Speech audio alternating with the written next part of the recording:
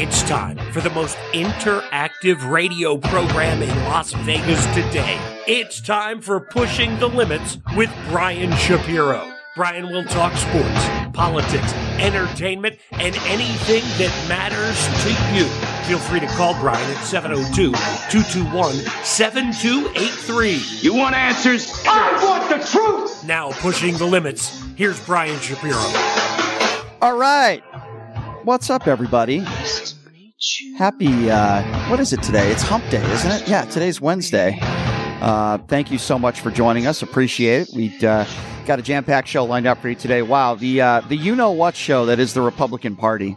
There's a lot going on in the world, a lot going on within the Republican Party, a lot going on in Las Vegas. Ron Futrell from Channel 8 Sports is going to be joining us in hour number 2. Talk a little F1 action. We got a college basketball tournament, which starts Friday at T-Mobile Arena. UNLV football with an opportunity to make it to a bowl game. There's a lot of great topics to talk about from the sports perspective, and Draymond Green showing us a proper chokehold. We'll get to that a little bit later on in the show as well. All right, ladies and gentlemen. If you haven't heard of who Markwayne Mullin is, you're going to find out in these next few minutes. There was a Senate Committee on Health, Education, Labor, and Pensions hearing that took place. And the Teamsters president, Sean O'Brien, and Markwayne Mullin, who, by the way, is a sitting senator and a Republican, got into it. Have a listen to this. Sir, this is a time, this is a place. If you want to run your mouth, we can be two consenting adults. We can finish it here. Okay, that's fine. Perfect. You want to do it now? I'd love to do it right now. Well, stand your butt up then. You stand your butt up. Oh, hold on. Big Oh, guy. stop it. Is that your solution every Hold it. No, sit down. Sit down. Okay. You know, you're a United States Senator. Sit down. Active. Oh, okay. Sit down, please. They sound like a bunch of 10-year-old school children. The man is a sitting senator, and he wants to go to blows with this Teamsters president because of a couple mean tweets. Now, I don't know if Markwayne Mullin has short man syndrome. I don't know what his deal is. And then you have Bernie Sanders trying to be the voice of reason, the poor guy. Sit down, you're a sitting senator. And Markwayne Mullin standing up, trying to be Mr. Tough Guy standing at 4 feet tall. And it continues even after Bernie Sanders tries to settle things down. So, anytime, any place. No, that's April is a charity event. No, that's not. No, it's a, sir, he said it, and this is my He is time. here to set parameters on what the questions can or cannot be asked, and I'll ask. No, we're not going to be talking about physical confrontation. Oh, this is about charity, for a union charity. Oh, it's about charity. It's for a union charity, so we can go to blows. It's okay, Bernie Sanders. It's for charity. So if somebody makes a mean tweet about me, we can go to blows and we could have some sort of physical altercation. And let's not talk about real issues that the country is facing. Let's talk about some mean tweet or some personal issues I have with this guy. And let's try to set a date to have a UFC fight. Are you kidding me? This guy's a sitting senator. How embarrassing is this? And it continues. It gets even worse. Have a listen. Said, anytime, any place. What's your question?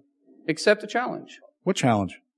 You said anytime, any place. I'm accepting yours, so why don't you come What back? challenge? What challenge are you talking April about? 30th. How about we do it for a charity at the Smoking Guns in Tulsa, Oklahoma? No, we're not going to be what was the talking about challenge? physical confrontations here. You want to fight me? What do you say by anytime, any place?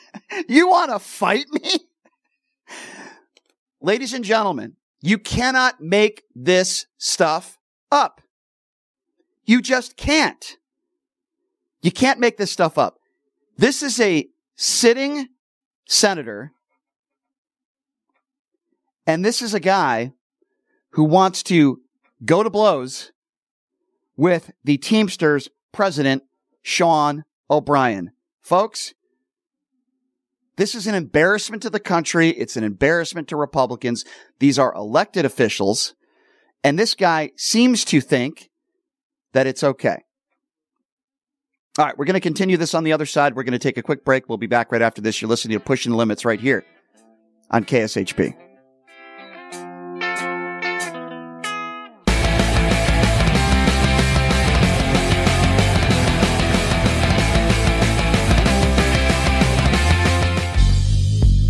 Hey everybody, are you struggling to find a pizza place that reminds you of Brooklyn? That true blue New York style pie? Well, worry no more. Stallone's Italian Eatery Pizza is a knockout. We're located at 467 East Silverado Ranch Boulevard, just off of Premier Road, half a mile east of South Point Casino, just minutes from the Las Vegas Strip. Come by and grab a slice of pie. Plus, check out our Brooklyn-inspired Italian cuisine. Our sandwiches are super. Hero, that is. Because why be a sub when you can be a hero? Stallone's Italian Eatery is here to serve you phenomenal food, Vegas. Forget about it.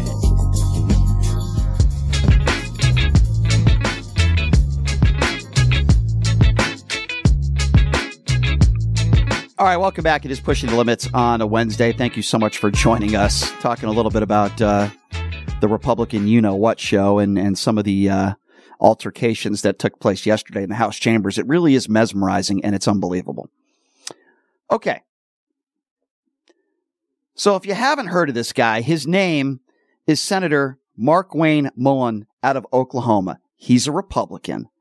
And they had this Senate Committee on Health, Education, Labor, and Pensions hearing for the American people, right? But for whatever reason, Markwayne Mullin, the Oklahoma Republican, decided to challenge Teamsters President Sean O'Brien to a fight. Have a listen to this. Sir, this is a time, this is a place. If you want to run your mouth, we can be two consenting adults. We can finish it here.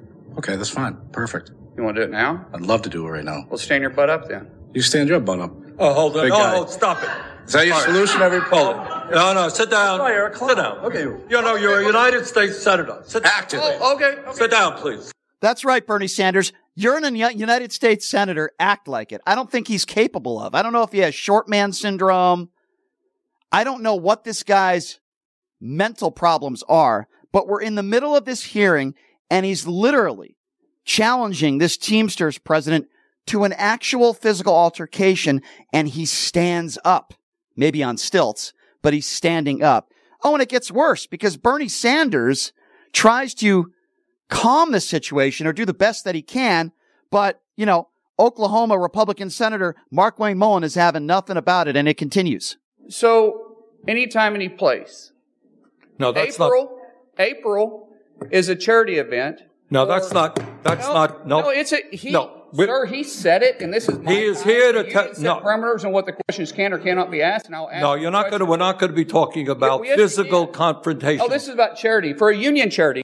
Well, they are, Bernie. Well, this is about charity, so I can challenge him to a fight right now in the House chambers. Bernie Sanders doesn't know what to do. He's trying to do the best he can, and this moron filled with, I guess, a bunch of testosterone and idiocy in Markwayne Mullin thinks it's okay to challenge somebody to a physical altercation, but we'll have it at some sort of charity event. It'll be for charity. So that makes everything okay. And again, Bernie Sanders is trying to calm things down, and it continues. You said anytime, any place. What's your question?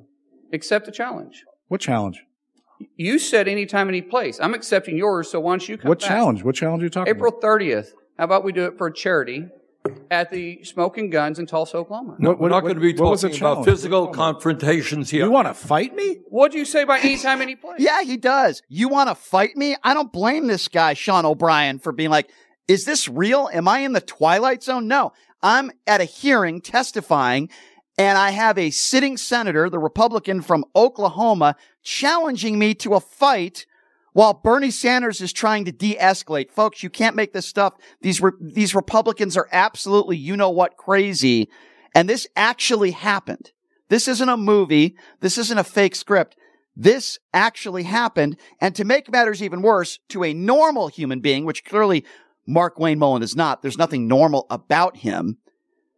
Normally, if you cool down and you make a mistake, you apologize and you say, you know what, my conduct was wrong. I apologize. I apologize to all my colleagues and Sean O'Brien. But no, not Markwayne Mullin. He appears on multiple shows on Fox News. This is one of them where he's actually doubling down on his behavior.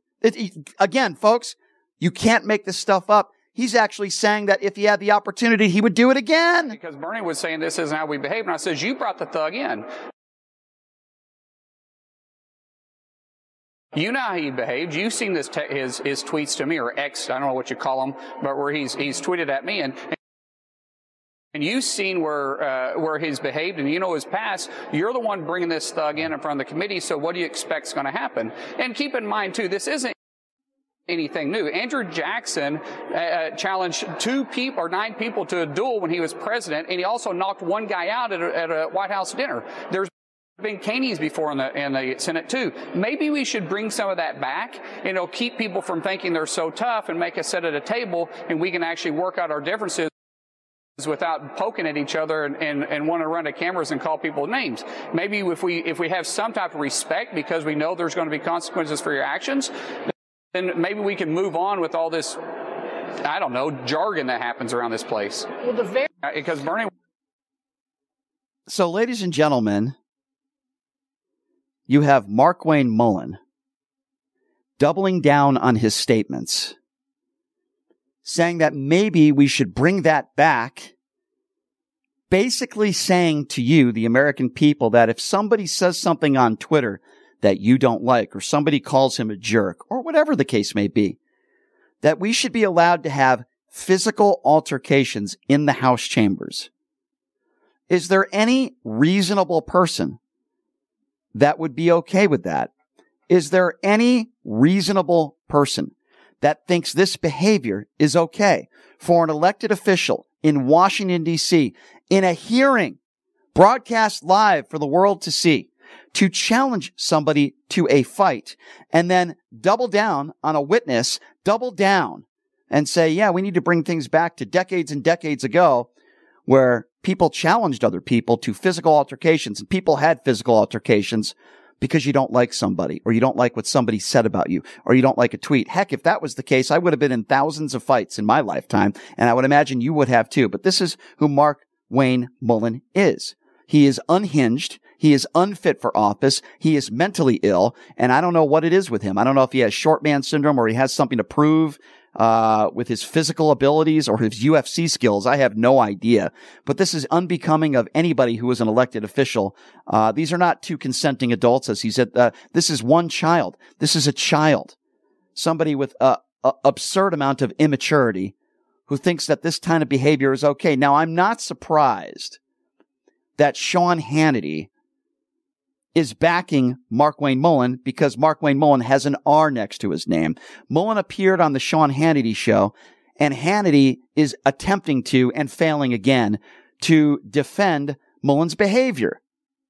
When I grew up, it was a little bit of a different time. When me and my friends, when we played football, when we played basketball, I played hockey, I don't think there was a single day that we were playing sports where we didn't drop the gloves or, have a brief interlude of, throwing fists and it'd be over. You pick up and you start playing again. When all of a sudden did we become that woke that the thought of two people, one responding to a threat directly saying, okay, you threatened me. Here's your opportunity. Take me up on it. Yeah, well, it's political correctness. It's all of a sudden you got to worry about somebody's feelings, but by the way, the left can say whatever they want.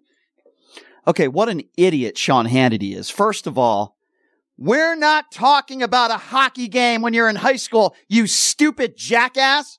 Hannity, you buffoon, you.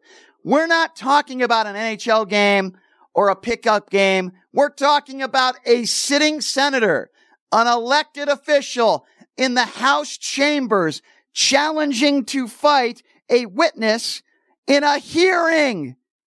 And Sean Hannity is trying to say that this is wokeness because people might have a problem with somebody physically challenging another individual in the House chambers. This isn't allowed in any place of work, especially when you're a sitting senator. And Hannity's defense to this moron Markwayne Mullin's behavior is, back in my day when we played hockey, we would drop the gloves. And he's trying to compare when he was a child playing hockey, getting into some sort of physical altercation, to a sitting senator in a hearing challenging somebody to a fight. Ladies and gentlemen, does this make any sense to you? Because it doesn't make any sense to me. Imagine if this was a Democrat that did this. Let's just think for a moment.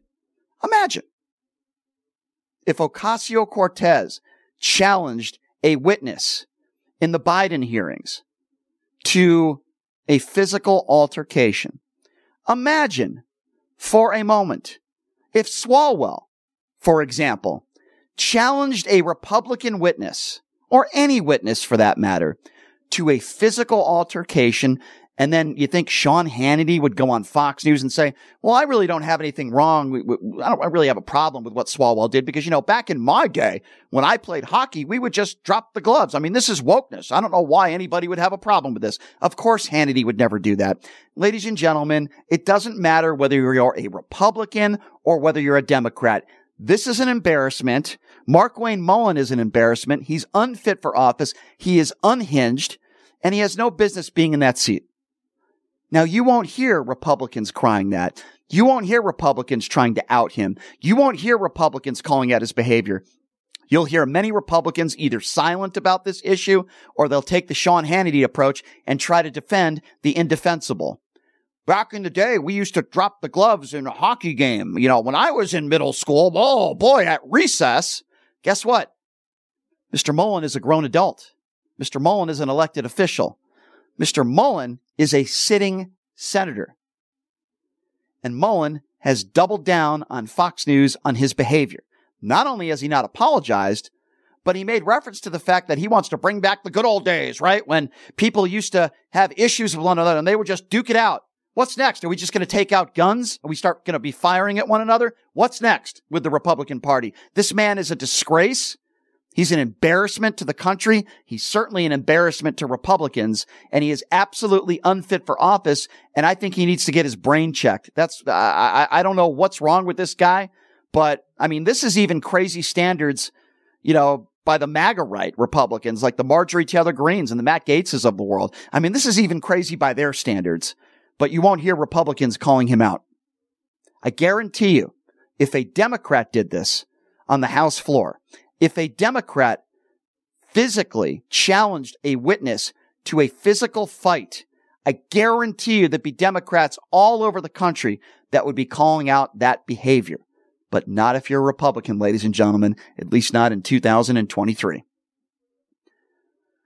So this wasn't the only incident that took place in Washington, D.C. yesterday.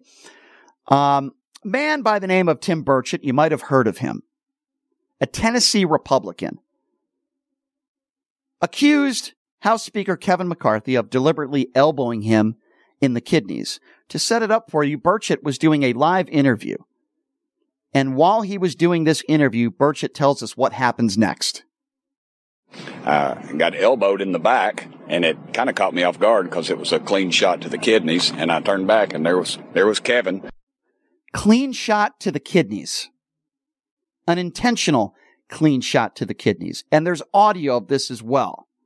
Oh, and it gets worse because he chased after him, and I don't blame him for doing that, by the way, but it's interesting because Burchett describes Kevin McCarthy in the best possible way you can. He's the type of guy that when you're a kid would throw a rock over the fence and run home and hide behind his mama's skirt. And he just, he from behind, that kind of stuff. That's not the way we handle things in East Tennessee. If we have a problem with somebody, I'm going to look them in the eye and talk to them. Yeah, it's not the way anybody would handle things if you're an adult. But this is the way Kevin McCarthy handles things. The guy with, a Floyd Mayweather entourage of security. Maybe this is why. Because Kevin McCarthy is a coward. Kevin McCarthy has no backbone, and he's a petulant child. That's who Kevin McCarthy is. And, more Republicans day by day can't stand this guy. It's really, really bad, and it's really daunting when the person that is filing an ethics complaint against you is DUI Venmo Matt Gaetz himself. Yes, Matt Gaetz filed an ethics complaint against Kevin McCarthy yesterday. And then the Tennessee Republican Tim Burchett describes what happened next because he actually follows Kevin McCarthy and confronts him. Chased him? What do you mean you chased him? I just ran after him. I was like, what the heck? Why'd you do that? Because it was like I said, if you've ever been hit in the kidneys, it's a little different. You don't have to hit very hard to cause a little bit of pain, a lot of pain. And so he just, of course, as he always does, he just denies it or blames somebody else or something, and it was just little heated, but I just backed off because I saw no reason. I wasn't gaining anything from it. And then everybody saw it, so it didn't really matter. Yeah, so this did happen. You have multiple witnesses. There's audio of this. There's no way in hell that Tim Burchett is making this stuff up. Now, what's Kevin McCarthy's issue with Tim Burchett? Why would he elbow Burchett in the kidney, as Burchett described? Well, I'm glad you asked. Burchett is one of the 8 GOP members who voted to remove McCarthy from his leadership post back in October. Yes, that's right. And he was just speaking to reporters after a closed-door Republican conference meeting when this incident took place. And McCarthy's blow, according to Burchett, as I mentioned, this wasn't an accident. It was intentional and fueled by personal resentment. Because that's how Republicans today deal with personal resentment. They don't talk it out. They act with physical violence. Or at least they want to act with physical violence. If you don't believe me, just ask Mark Wayne Mullen how he feels about that. Is this what we want our children to grow up to be? These are some of the leaders of the Republican Party today. I don't like him. He voted to out me, so I'm going to elbow him in the kidneys. And then as he follows me, I'm going to deny it. Yes, that's right. McCarthy actually lied and denied this ever happened to members of the media in a media scrum just hours after when the story came out. Because McCarthy is a liar. We know that. He's a brown-noser. He's a coward. He's a liar. Basically, all the characteristics of Donald Trump in mini Kevin McCarthy. And this is how we're going to remember Kevin McCarthy. Because this is probably the end of his political career. We're always going to remember Kevin McCarthy as a coward, somebody who brown-nosed the former president of the United States, Donald Trump. If we recall, it was less than 24 hours after the January 6th insurrection. And Kevin McCarthy said that Donald Trump bared responsibility for what took place. And then people across the country were finally saying, wow, Kevin McCarthy finally showed a backbone. He's finally telling the truth. And then McCarthy waddles his way over to Mar-a-Lago, has a private meeting with Donald Trump, takes some pictures with him, shares those publicly, and then changes his tune about Donald Trump, brown-nosing Donald Trump and saying Trump didn't bear any responsibility, basically, for January 6th, and walked back his words. Why? Because Kevin McCarthy wanted to be the House Speaker and wanted to remain in power, and that certainly backfired on him as well. Kevin McCarthy has no backbone. I'm certain of that. He is two-faced, and he is a coward, and he is one of the most unliked politicians, in my opinion, in my lifetime in 43 years. And this is how we're going to remember Kevin McCarthy, because he is a coward, and this is how they handle these types of situations. And it is abundantly clear to me it is absolutely pathetic. And Kevin McCarthy will always be remembered as a yellow coward, because that's who he is. That wasn't the only incident that took place. No, there's another one, ladies and gentlemen. So James Comer, the Republican out of Kentucky, as you know, who has led investigations into the Biden, as he would say, crime family, and he's found no evidence at all, had a very testy exchange with Democrat Jared Moskowitz. Now, this was supposed to be a hearing on oversight of the General Services Administration, but that's not really how things panned out here, because Moskowitz brings up the fact that Comer dealt with a substantial loan with his own brother when he's criticizing Joe Biden and the Biden family for doing the exact same thing. You have gone on TV and said the president did something illegal. You're doing stuff with your brother. The American people have the same questions. Why should they believe you? Why should they believe you? Why should they believe you? There's a different rule for the president. There's a different rule for you. Why should they believe what you're saying, Mr. Chairman? Why? It's a very fair question, by the way. Comer sounds like a Republican who fails to find any evidence of wrongdoing or criminality when it comes to Joe Biden. He's talked about this $200,000 check that's made public. By the way, Joe Biden wasn't even a politician or running for office when this check was written, a loan involving his brother. But yet, it appears as though Comer did the almost identical thing with a member of his family, and then when Moskowitz brings it up, attacks, go on the defensive, call Moskowitz names, right? He called Moskowitz a smurf, and then calls Moskowitz a liar. You go on Fox News and say loans and deals are a way to evade taxes. We don't know that's what you're doing or not. We don't know. We have no idea. We're supposed to take your word for it. But when the president you've says already something, been proven a liar, Mr. Moskowitz. What's that? You've already been proven a liar. Who's proven me a liar? You? Yes. Your word means nothing, Mr. Chairman. Yeah, because that's what I think about. When I think of the definition of credibility, I think about this right-wing buffoon, Comer. He's a liar. He's a liar. Well, Comer must be telling the truth, right? Are you kidding me? Are you frickin' kidding me? Why is Comer getting so upset? Maybe because he's a hypocrite. Maybe because he's done the exact same thing that he's calling out Joe Biden for doing. And by the way, there's no evidence that Joe Biden committed any crimes. Comer actually did this allegedly when he was in office. Biden had a dealing with his brother with this loan, and he wasn't even in office. So Moskowitz brings up a really good point here, because as you can hear it in Comer's voice, he's getting very flustered, red-faced, very upset. Why? Mr. Chairman, this seems to have gotten under your skin. I'll pay for your ticket. I think the American people have lots of questions, Mr. Chairman, and perhaps you should sit maybe for a deposition. Yeah, I think that's a really good, I'd like to hear that deposition as well. If you're going to go after the president of the United States and investigate Biden for doing nothing wrong, and again, Comer has zero evidence. Let me repeat, zero evidence that Joe Biden has broken any laws and done anything wrong with any bit of criminality in it. And then we learn, and Moskowitz is very fair for him to bring this up, that Comer might have actually done the exact same thing. The exact same thing. Maybe Comer should be investigated. I wouldn't have a problem with that. Ladies and gentlemen, why are Republicans losing their minds? Why is Comer so upset? Why are people that are Republicans threatening physical violence and challenging people to physical fights? Why is all this happening? Why are people being elbowed? Well, could it be, ladies and gentlemen, that it's not just divide? I know some people in the media want to say, well, the Republicans have so much divide now. That's one of many issues. It's not just divide. They are unhinged and they are unfit for office, and they don't know how to govern. Those are the issues that we are facing here, ladies and gentlemen. That's what's going on with the Republican Party today. They are hypocrites. They have no solutions to any of the real problems facing this nation. So they resort to physical violence or attempting to have a physical altercation, or in this case, the blatant lies and the blatant hypocrisy. We've heard about this time and time again, about this $200,000 check and this $200,000 loan from Joe Biden's brother.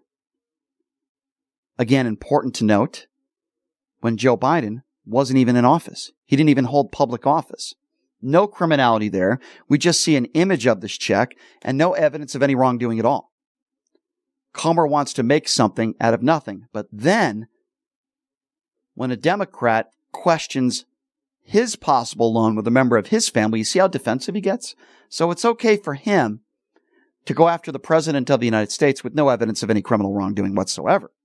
But when somebody even brings up the fact that he may have done the same thing, and it certainly appears he did with a member of his own family, for whatever reason, he decides to get very defensive, decides to resort to name-calling, a page from the MAGA playbook. These are elected officials, ladies and gentlemen. These are supposed to be the best of the best, right? These are supposed to be well-respected adults. They're not. And Republicans today, in 2023, many of the far-right ultra-MAGA Republicans, not only do they not know how to govern, but they're dangerous. If you're listening to this sort of stuff, and you're a young kid that wants to be a politician one day, is this what you want to grow up to be? Is this what we want our kids to grow up to be? Threatening people with physical violence, physically assaulting people, investigating people when they know that there's no criminal wrongdoing, and then knowing that you did the same types of things with your family. You know, to me, it's kind of like if you're in your car, you're driving down the road, and you're a passenger, and the driver is going 1 or 2 miles over the speed limit. Now, technically, that's illegal, right? You get cited for that. And then that same person that nitpicks and talks about somebody going 1 or 2 miles over the speed limit is the person that drives 100 miles an hour on the highway every day. You would call that person a hypocrite, right? You would say, maybe you need to stop criticizing everybody else and maybe you need to look at yourself in the mirror. That's exactly who James Comer is. Because I guarantee you there's probably more wrongdoing with Comer in his career than what Joe Biden's ever done in his life. Comer and the Republicans continue to attempt to find criminal wrongdoing within the Biden family. And guess what they found? Zero. Nothing. What does that say about the Republican Party today? What does that say about Comer? Here's what I want. I want Democrats to continue to bring this up. I want them to investigate Comer. Find out about this loan that Comer allegedly gave to a member of his family. And every single time Comer wants to bring up Joe Biden, and every single time Comer wants to bring up any alleged criminal wrongdoing that Joe Biden did, which we know he didn't because there's been no evidence to show that, every time he brings up a loan that Joe Biden gave to his brother when he wasn't even in office, we're going to bring up Comer's alleged loans and payments to members of his family. Every single time. That's what I want Democrats to do, and that's what we should do as American people. We should be holding everybody accountable, and Comer is a liar, he's a snake, and he's a hypocrite. Welcome to the Republican Party in 2003, ladies and gentlemen. No solutions to any problems facing the American people, just bickering back and forth, elbowing colleagues in the kidneys, challenging people to have physical altercations during meetings within the House chambers, and investigating people for things that you did. It's a joke, and the entire Republican Party, in my eyes, in 2023, is an absolute embarrassment. Open up phone lines if you want to be a part of the conversation. 702-221-7283. And again, that number, if you want to be a part of the conversation, 702-221-7283. The you-know-what show that is the Republican Party, what took place in Washington, D.C. over the course of the last 24 hours, is an absolute embarrassment. Heck, even Laura Ingraham went on Fox News yesterday, and even she called it an embarrassment. The Republican Party is an embarrassment. They're a party filled with conspiracy theories. They are a party filled with lies, no solutions to the real problems facing Americans today. And I ask this question because I think it's an important one. What if it was a Democrat? What if a Democrat physically threatened somebody or elbowed somebody in the kidneys? What if, and listen, there are Democrats that don't always get along, right? I don't think there's any question about that. What if Tlaib was doing an interview with CNN or whoever, and one of the Democrats that voted to censor her elbowed her? What would Republicans be saying about that? Well, they'd be the first one to talk about it. Sean Hannity would be leading with it today. Laura Ingraham would be leading with it today. It'd be the top story on Newsmax. But if a Republican does it, Sean Hannity defends it in only the pathetic way that he could. And he talks about, compares a House Senate member during a hearing challenging somebody to a fight, and he compares that to a hockey game. When you're a child, a high school hockey player, dropping the gloves. He makes that comparison. Does that make sense to anybody? I mean, Sean Hannity, Laura Ingraham, Fox News, they're an embarrassment. We have people assaulting colleagues, Republican colleagues assaulting one another during an interview in the media. Are you kidding me? Is this for real? Is this really going on? It's a joke. And like I said, it's an embarrassment. What is going on? What is going on in this country? These are supposed to be lawmakers. These are supposed to be people that are putting things into law and doing things on behalf of the American people, helping the American people. I thought that's why they were elected into office. I guess I was wrong. I was sorely mistaken. In my personal opinion, if you challenge a witness to a fight during a hearing, you should lose your job. And if you disagree with me, imagine if you have an office job or whatever job you have. Imagine you're in the workplace You're not an elected official. You're not a politician. You challenge somebody to a physical altercation. In most jobs in this country, you would lose your job, and you would lose it immediately. You would lose that job on the fly. You're done. Get out of here. You want to fight, bro? You're fired. You're fired. In most cases, though, you would lose your job. That should definitely pertain to if you're a sitting senator and you're an elected official. It shouldn't matter whether you're a Republican or a Democrat. I guess it does in this day and age, but it shouldn't. Because if a Democrat threatened a witness with a physical altercation or a fight, like Mark Wayne Mullen did, I would say they deserve to lose their job. Mark Wayne Mullen should not be a senator. He should be outed from office. And what makes the matters even worse, maybe I would have an ounce of respect for him if he admitted he was wrong. If he apologized to Sean O'Brien and said, listen, I let my emotions get the best of me. It's unacceptable. I'm sorry. I hope you can accept my apology. I apologize to all my colleagues. That'll never happen again. At least I would say to myself, okay, maybe the guy had a really bad day. It's inexcusable, but at least he apologized, and I'll take him for his word that it won't happen again. But he's not doing that. In fact, what he's doing is 10 times worse. He's doubling down. In the interviews he did with Fox News, particularly Sean Hannity and others, he defended it, and he said we should actually all be doing this. I'm paraphrasing here, but that's kind of what he said. He said we should all be doing this. Let's go back to centuries of when people had issues with other people, they handled it like men. I'll tell you what I don't condone violence in any way, shape, or form, but I'll tell you what would have been good for the country. It might have not been very good for Sean O'Brien, but it would have been good for the country. Let Mark Wayne Mullen walk down to the witness and let him sucker punch him or put his hands on him. He would have gotten arrested, and he would have been outed from office. If Bernie Sanders didn't tell him to sit down, Mark Wayne Mullen probably would not have sat down. But if you look at images and video of Mark Wayne Mullen on January 6th, he wasn't fighting the fight. He was a coward. He ran out of there. He pranced out of there. So he's not the tough guy that he wants you to think he is. He's not. He's the opposite of that. He's a coward. And even in his debate when he was running for senator, because the guy's 4 feet tall, he had to go on they had to raise him up a little bit. Because the guy's insecure and he's got short man syndrome. I know other people. In fact, I know some broadcasters in Las Vegas that have short man syndrome. In fact, I told somebody to their face like 10 years ago. You guys could imagine who that is. But yes, there is a radio personality in Las Vegas. I use the word personality and I put it in quotations. He does a radio show in this town every day.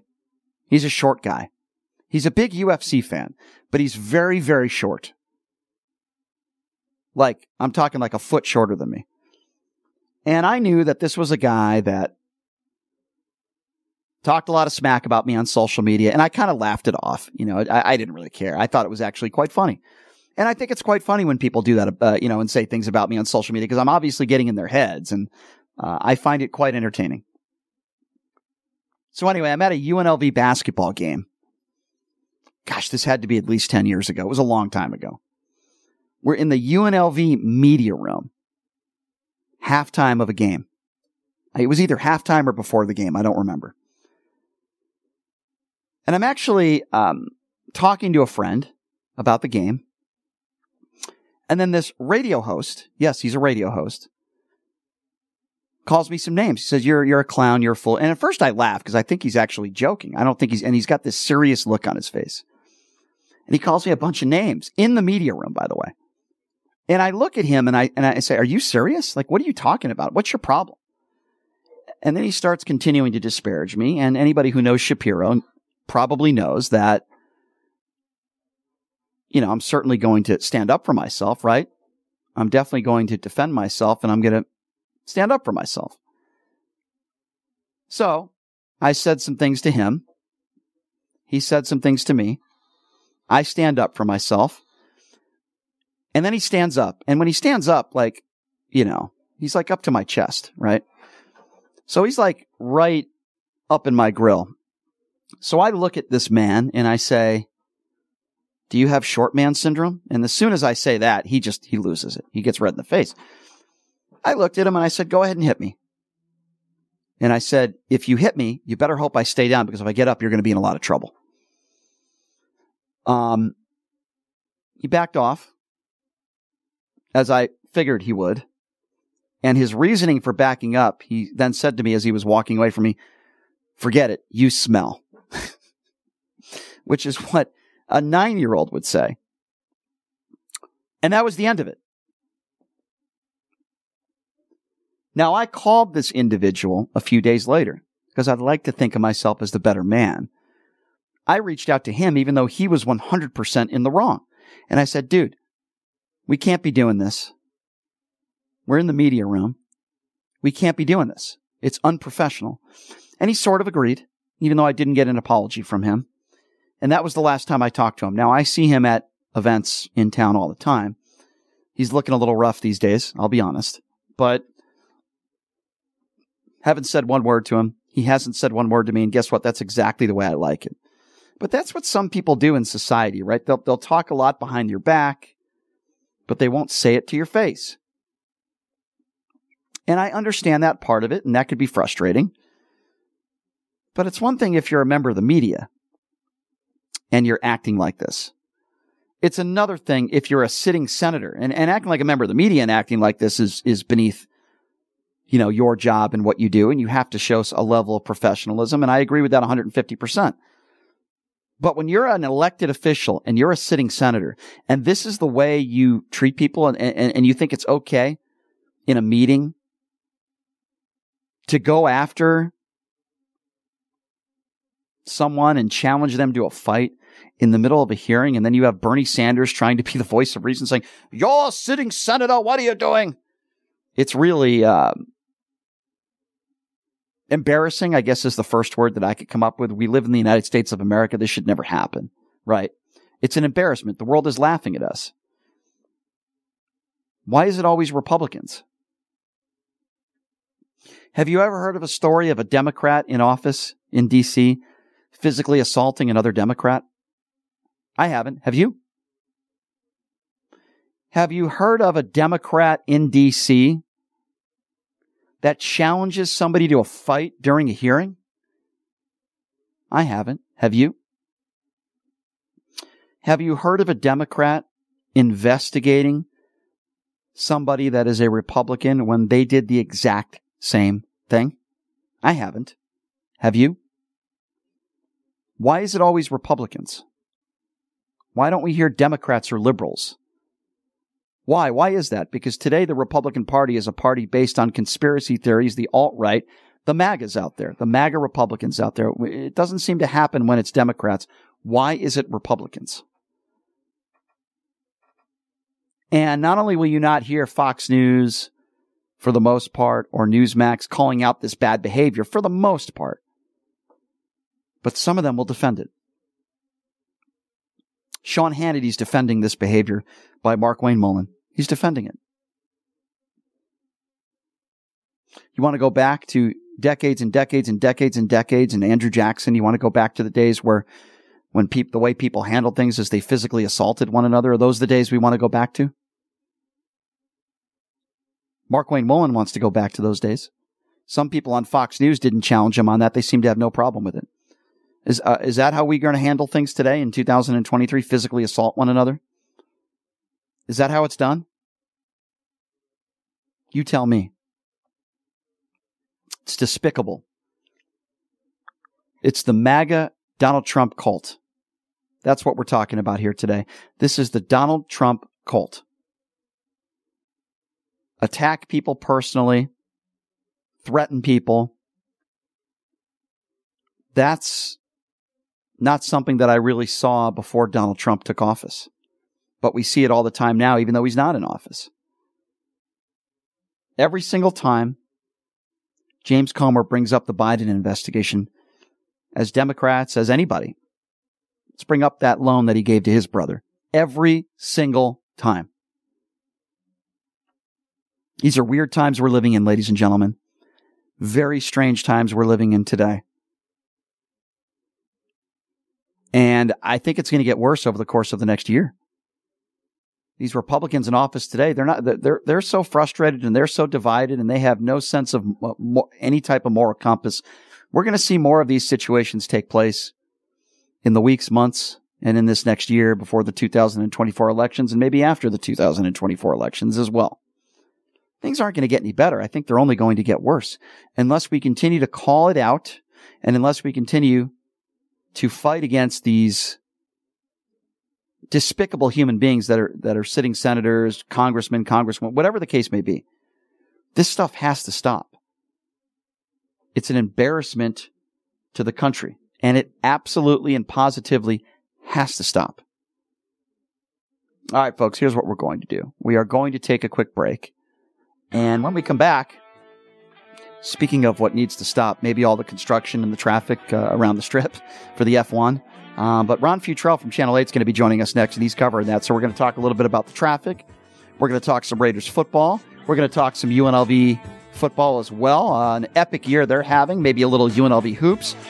And, of course, I'll be bitching and moaning about the F1, about the traffic and everything that's going on there, and we'll get Ron's take on that. We'll take a quick break.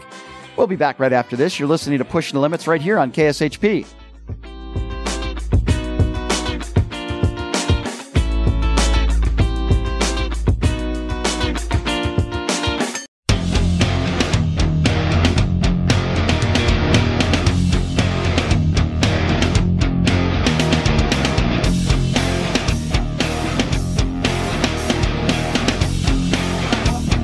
All right, welcome back. It is Pushing the Limits on a Wednesday. Thank you so much for joining us. Thank you for making us a part of your day. We appreciate it. So, there's a lot going on in Las Vegas on any given day, but there certainly is a lot going on in Vegas this week. Of course, on everybody's mind, whether you like it or not. I'm one of those people that does not like it, but it's the F1. Not a race car fan, but we'll get into that, dive into some Raiders football, some UNLV football, some UNLV basketball. Man, there's a lot to talk about, and I figured what better person to do that and catch up on a little bit of everything than the man, the myth, the legend himself, Ron Futrell from Channel 8 Sports. Ron, always good to see you, my friend. How are you? Thank you for having me on. I appreciate that, and yeah, glad to be here once again. And last night we were texting, and I got to get this out right off the bat. Yep. We were texting. I was leaving the Hard Rock where there was an event with a couple of F1 drivers from McLaren, Lando Norris and Oscar Piastri. Great rookie driver. Anyway, they were at the Shag Room mixing drinks for Jack Daniels because they're a new sponsor on the car. So there you have it. About 50 of us. Shag Room. I love that. In the Shag. No, I played guitar in that room before. Have you really? Yeah, me and a guy named Sean Eiferman. I don't know if you know Sean, but it's a fun little place. Anyway, as I'm leaving the place, because I rushed right in to get there, and then I'm leaving, and I'm looking around me. First of all, the parking lot was empty. There were 12 cars in the parking lot. Nobody on level 2, 12 cars on level 3, and I'm going, what's wrong? Okay, go into the event, come out. It's empty. The Virgin. Now it's the Virgin. Used to be the Hard Rock.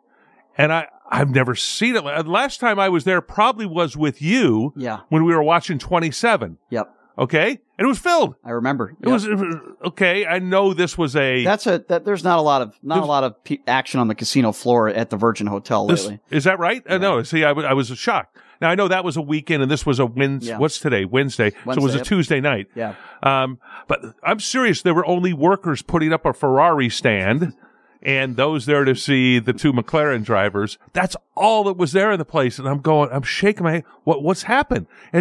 Is it the place that changed from Hard Rock to Virgin? You help me out here. I think, let me start from square one and say that, listen, back in the day, maybe even 15 years ago, the Hard Rock was the place to be. It was the young, absolutely hip place to be, the best shows, great atmosphere, a lot of fun.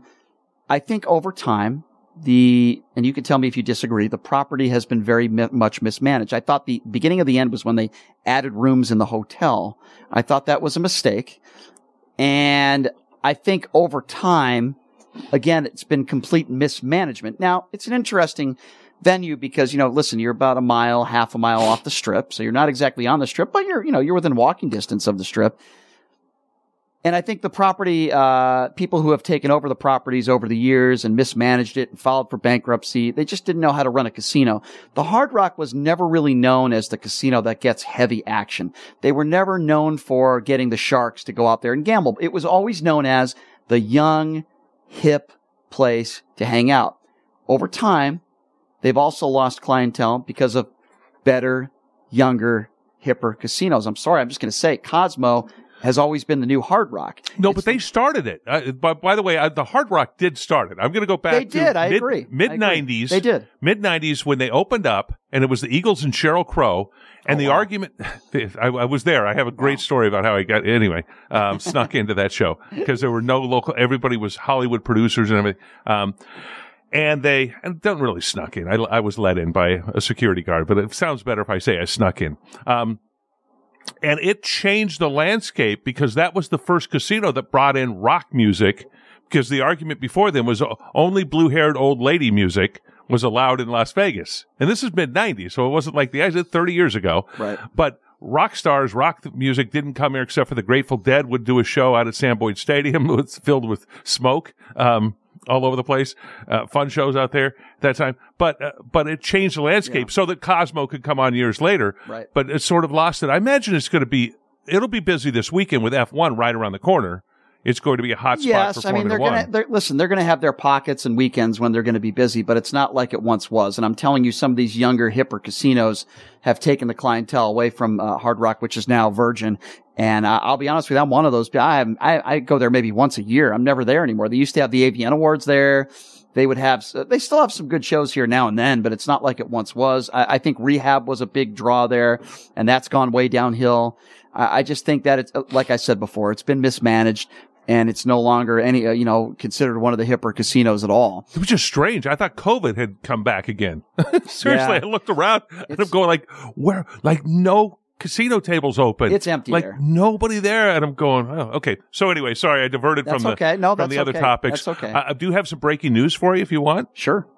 Tomorrow, around 11 a.m., Major League Baseball will announce that the A's are moving to Las Vegas, that the owners will have voted in favor of the A's moving to Vegas. Wow. I don't know what the vote's going to be, but they're going to vote in favor by 11 a.m. tomorrow. Let me give you my opinions on that, and you tell me what you think. I agree with Bryce Harper.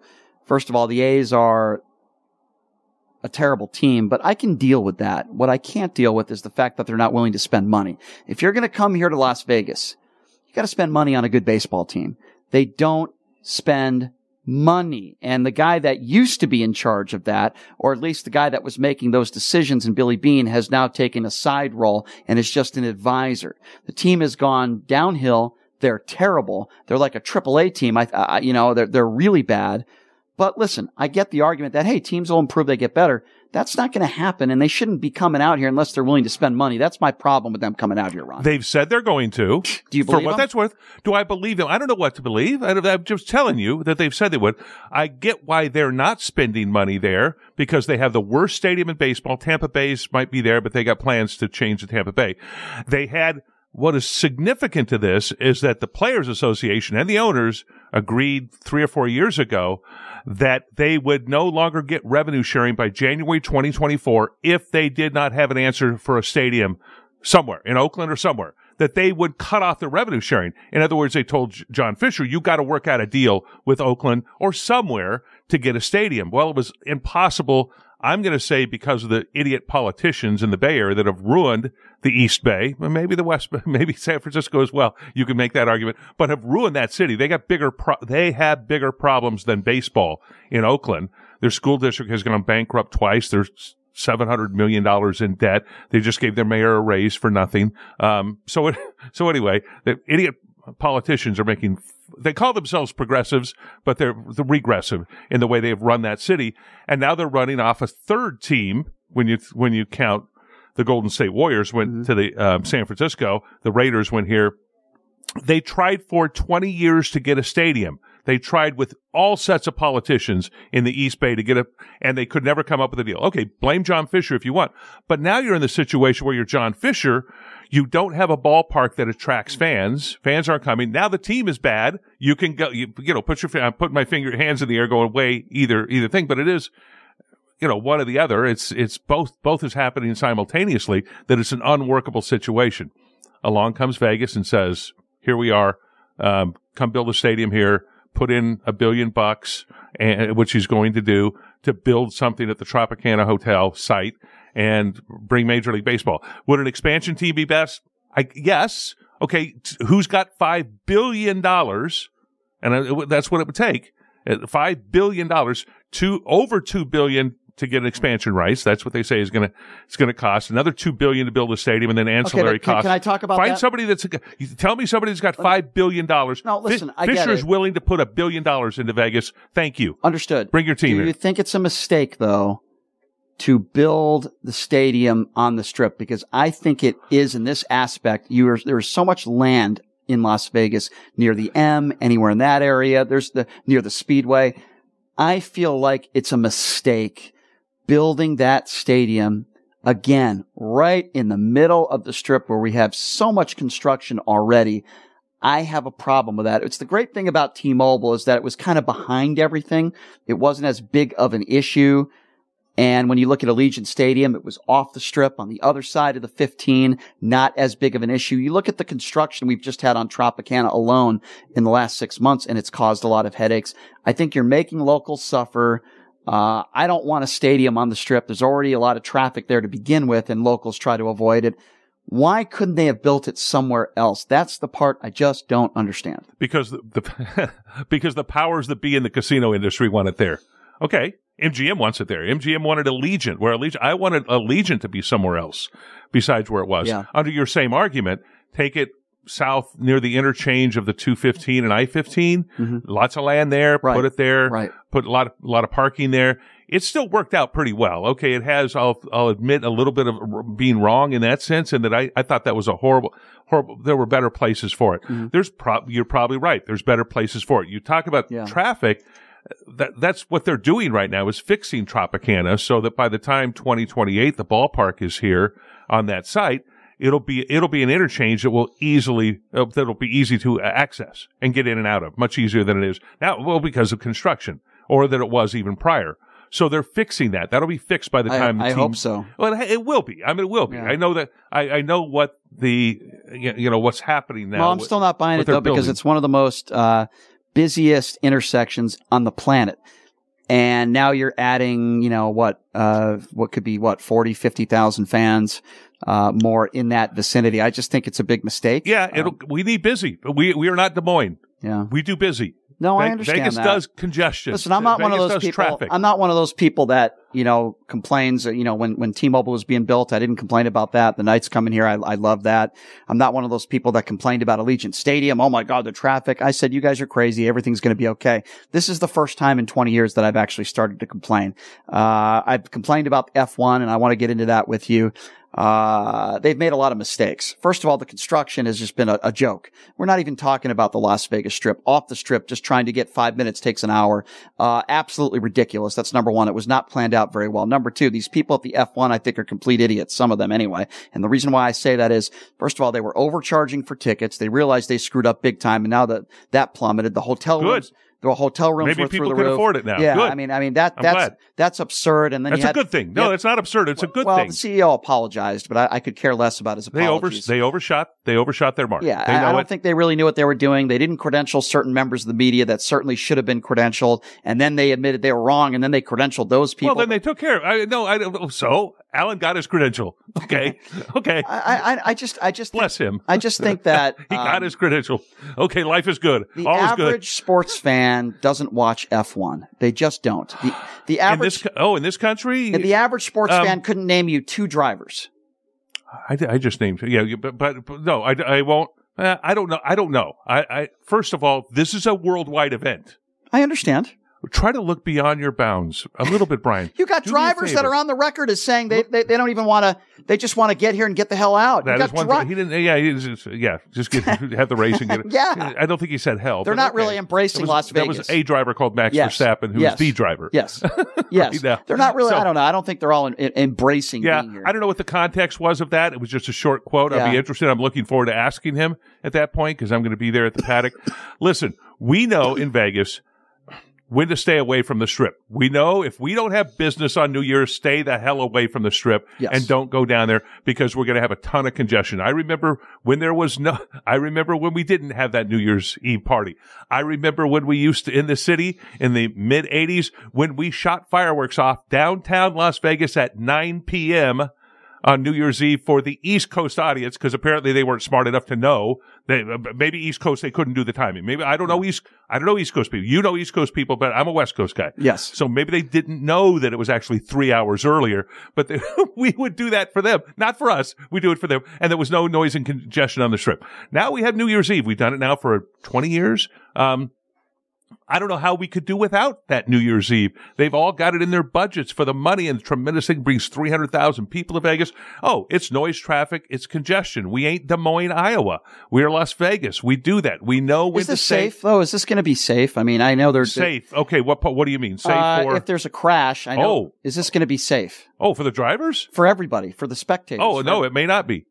People have died. Drivers have died. Ayrton Senna. Let's go down the list. Spectators have died. I'm not talking about the drivers. I know that it's a very dangerous sport, but what about the spectators? You got cars that are going upwards of 220, 240 miles an hour. They'll go 212. 212 on the Strip. Oh no, it's be spectators. I thought about that. Yeah, it's dangerous, isn't it? You can't guarantee. I don't know. Yes, you can't guarantee anything. People that go to an F1 race. I was at a NASCAR race one time when there was a collision on the track and a part came off the car. I believe it was a spark plug that flew 40 rows up and hit a lady sitting 10 seats away from me, and did some damage. Mm-hmm. And I'm going, what the hell? I'm going, shaking my head going, okay, we're at it. It's dangerous. It came up like a bullet. So yes, it could be. It could be. There could be crashes. There could be. What do you make of the overpasses where they're putting up these, what would you call them? These, I don't even know what word I would use, but on the overpasses, so people don't stop and watch. Oh, so they'll stop and look down? Yeah. What do you make of that? Is that petty? It might be dangerous to be up there if you're under your theory. Yeah. Well, I agree. It could be dangerous to be up there. Is it petty? I don't know. Maybe they don't want a lot of people. Yeah, they don't want people up there that don't pay to stand up there and watch the race. And it's also would be a hard thing for Metro to manage security up there if you've got a ton of people crowding. Imagine fights breaking out. Imagine people for position, to try to get position to be able to watch the cars race underneath them. So this might be Metro doing this for security concerns, possibly. I don't know exactly. Yeah. Oh, yeah. Have they done something? Clearly, this has been a mess in the sense that this is not an easy thing to do. Formula One does only 3 street courses a year. Monte Carlo, which they've done for 50 years. They do Shanghai, somewhere, Hong Kong. They do that race. And this is a 10-year deal, right? And this is a 10-year deal. So, by the way, as bad as it is now, and I'm going to say I'll say this, a lot of people complaining about it live in Henderson and Summerlin or the Southwest and don't even, haven't been to the Strip in 2 years, but they're sitting there, that's horrible, this traffic. Okay. Go to your Trader Joe's at Summerlin and have a good time. Yeah. People that live in Vegas know when to avoid the Strip. And for the last 2-3 months, avoid the Strip. Yeah. That message was sent out. Stay away because they had to do paving. Paving's done once every 6 to 10 years. Yeah. So it's not gonna be as bad any year in the future. But and then when they do the paving, it's going to be piecemeal. They'll be able to do it. So this is as bad as it's going to get. They'll get better at it. Vegas will get better at it. I'm sure. This is the biggest event, and I didn't say sporting event. I'm saying event, period, that Vegas could ever hope to have. The worldwide audience the Super Bowl's that bigger. watches Formula One times the Super Bowl. Really? You think? Worldwide? Worldwide. 10 times the Super Bowl. You think there's going to be more people watching this race than the Super Bowl? Yes. Oh, Brian, not even close. Really? Formula One. You have to know what Formula One's reach is. Yeah. And the reason they're doing it late at night, okay, well, they want the lights of Vegas. Okay. We want the lights of Vegas. And you might hear it all over the valley. It's there's going to be, okay, so explain to me the schedule. What's going on tonight? Oh, tonight, 7:30 on ESPN is going to be the opening ceremonies. Some of the bands that will be, Journey's going to be there. Steve Aoki's going to be there performing. And where is that held? That's held right at the paddock area, which is at the corner of Koval and Harmon, just east of the Strip. Okay. A few country stars and other people that are going to be there. That starts at 7:30, so that's a big concert, opening ceremonies, fireworks, all sorts of craziness. For that, drivers are going to be introduced. Are there going to be any practice racing tonight? No. Okay. No, there may be some cars doing test runs on the track at some point tonight. They're going to be closing it off, so it'll be open for that. Practice doesn't begin until 8:30 Thursday, so tomorrow is going to be the first practice session, and then another one begins at midnight And then same thing Friday, 8:30, and then midnight, and then Are fans allowed to watch the practice racing for free? No. Oh, no. You ain't getting nothing. Nothing's free. You are getting nothing. What could stop me from going on one of those bridges and just watching? Oh, go give it a shot. I mean, there'll be people. Listen, I like your role. I like your style. I love. Can I just be honest? I wouldn't pay $1 to watch this. Okay, no, I get that. I'm not a race card person. But part of the reason for F1, whatever it is, part of the reason for the timing on this is to have it in prime time Sunday. When I say prime time, it's going to be in the morning to the evening. What is the big difference between F1 and NASCAR? Like what?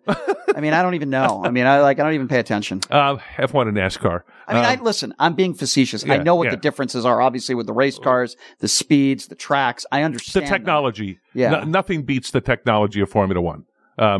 I love NASCAR. I'm a West Coast guy, so I'm a race guy. I love drag racing. I grew up in Southern California, which is the home of drag racing. I didn't think you liked anything that involved drag. That's the one thing I like, involved drag. And Frank Marino's a fun guy. I like Frank. I like Frank. No, too, that used to be. It used to be fun. Divas. I've seen the show. That used to be. Now it's taken on a whole different meaning. That's distorted. That's people's fault for taking on the different meaning. Yes, but no. I mean, listen. Okay, so going back to F1. So with NASCAR, you're going around in a circle. Yeah. Okay. With F1, obviously, you got these very comprehensive tracks, like what we have here in Las Vegas. How long is this race? Yeah. How long is it? The track here is 3.8 miles. Okay, so that's pretty long. It's not just the strip. It's not. No. Well, it's the other side of the strip. Yeah. So it start finish line is Harmon and Koval. Okay. Goes around the Sphere, comes up Spring Mountain, so it's going west on Spring Mountain. Are there Sphere concerts this weekend too? Then right at Treasure Island, it turns left and goes down the strip. So what casinos have the best view? I think Treasure Island's going to be real nice because you get the cars coming at a slow speed, coming up. It's Sands at that point, but it's Spring Mountain. That street actually has three names: Twain, Sands. Does it go anywhere near like the Sahara, or does it go that far? No, it doesn't go. No, okay. It goes. I'm telling you, it goes just and then the longest straightaway in Formula One, 1.1 miles, is in front of, which will take them about 10 seconds, 5 seconds. It won't take long. Yeah. It'll be remarkable to see. Here's what I also going don't at like, that speed. Then they turn left on Harmon right after the Cosmo. Turn left. You know the Cosmo before mentioned. Yep. Left on Harmon, and they're going back down to Harmon and Koval where the race center is. So there's 17 what they call turns in the race. And it is, my point is, and here's perhaps the biggest difference between that. Love NASCAR, love what it's done for the city, billions of dollars over the years that have been brought here, and what they've done out there with the Speedway, with now more than 20 years of racing out there has been remarkable. 2 races a year, love what they've done, short track and big track. What Formula One does is, first of all, it is worldwide. It is the most watched sport worldwide, other than World Cup soccer. Which says a lot. And it also brings in, here's a good example. Folks that come in here for NASCAR, the guys that own Chevy dealers and Ford dealerships in Tuscaloosa, Alabama, and Charlotte, North Carolina, love them. Great. Thank you for coming here. The people that will be coming here this weekend are the guys that own the Land Rover dealerships in London and the Ferrari dealerships in Italy and, Mercedes dealerships in Berlin. These are the people that are going to be coming here, spending money in Las Vegas and having this event here every year. Yeah. Every year to have this event here. It will get better with time. I get the concerns. I get the problems. I like motorsports. Can I ask you another question though? I don't know if it's a concern, but, taking down some of these trees in front of the Bellagio. It hurt me so hard. I know you're being facetious. I cried for 4 days. I know you're being sarcastic, but there are some people that say, man, that's a part of the strip. It's history. It's part of the strip. Like, why are you taking that stuff down? They're not inherent to the strip. You realize that they're replacing the trees. They are replanting the trees. I know. The Eiffel Tower is not part of the strip. I know that.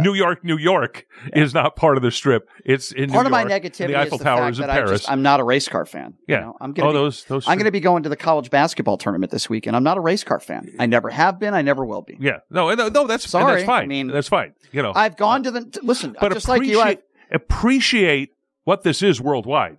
And if you can for a moment and see what this is and where it puts Vegas. I understand that it is great for the economy. I understand that there's a lot of money coming in, a lot of tourism. I get all that. That's what we do. And I also understand that the idea of having this race on the strip, it brings in a lot of viewers and it's exciting. I get all that stuff. But with that being said, from my perspective, I think it would have been a lot better if they made this track somewhere else. Well, they didn't want it somewhere else. I know that. For obvious reasons. I know that. They wanted it on the Strip. They wanted it on the Strip for obvious reasons. I understand. But Texas, in Austin, they have what's it called, a closed course, a road course there, that is just used for racing. So it's no inconvenience. You can go to the race, enjoy it, watch it, and drive back.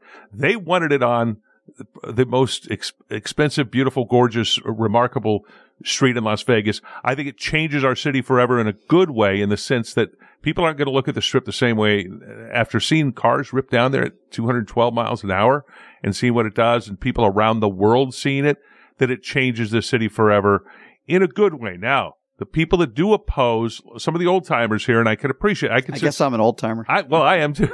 that oppose it. A lot of them say, I want my city back the way it was. I want the city. Okay. Well, that's never going to happen. I've been here 40 years.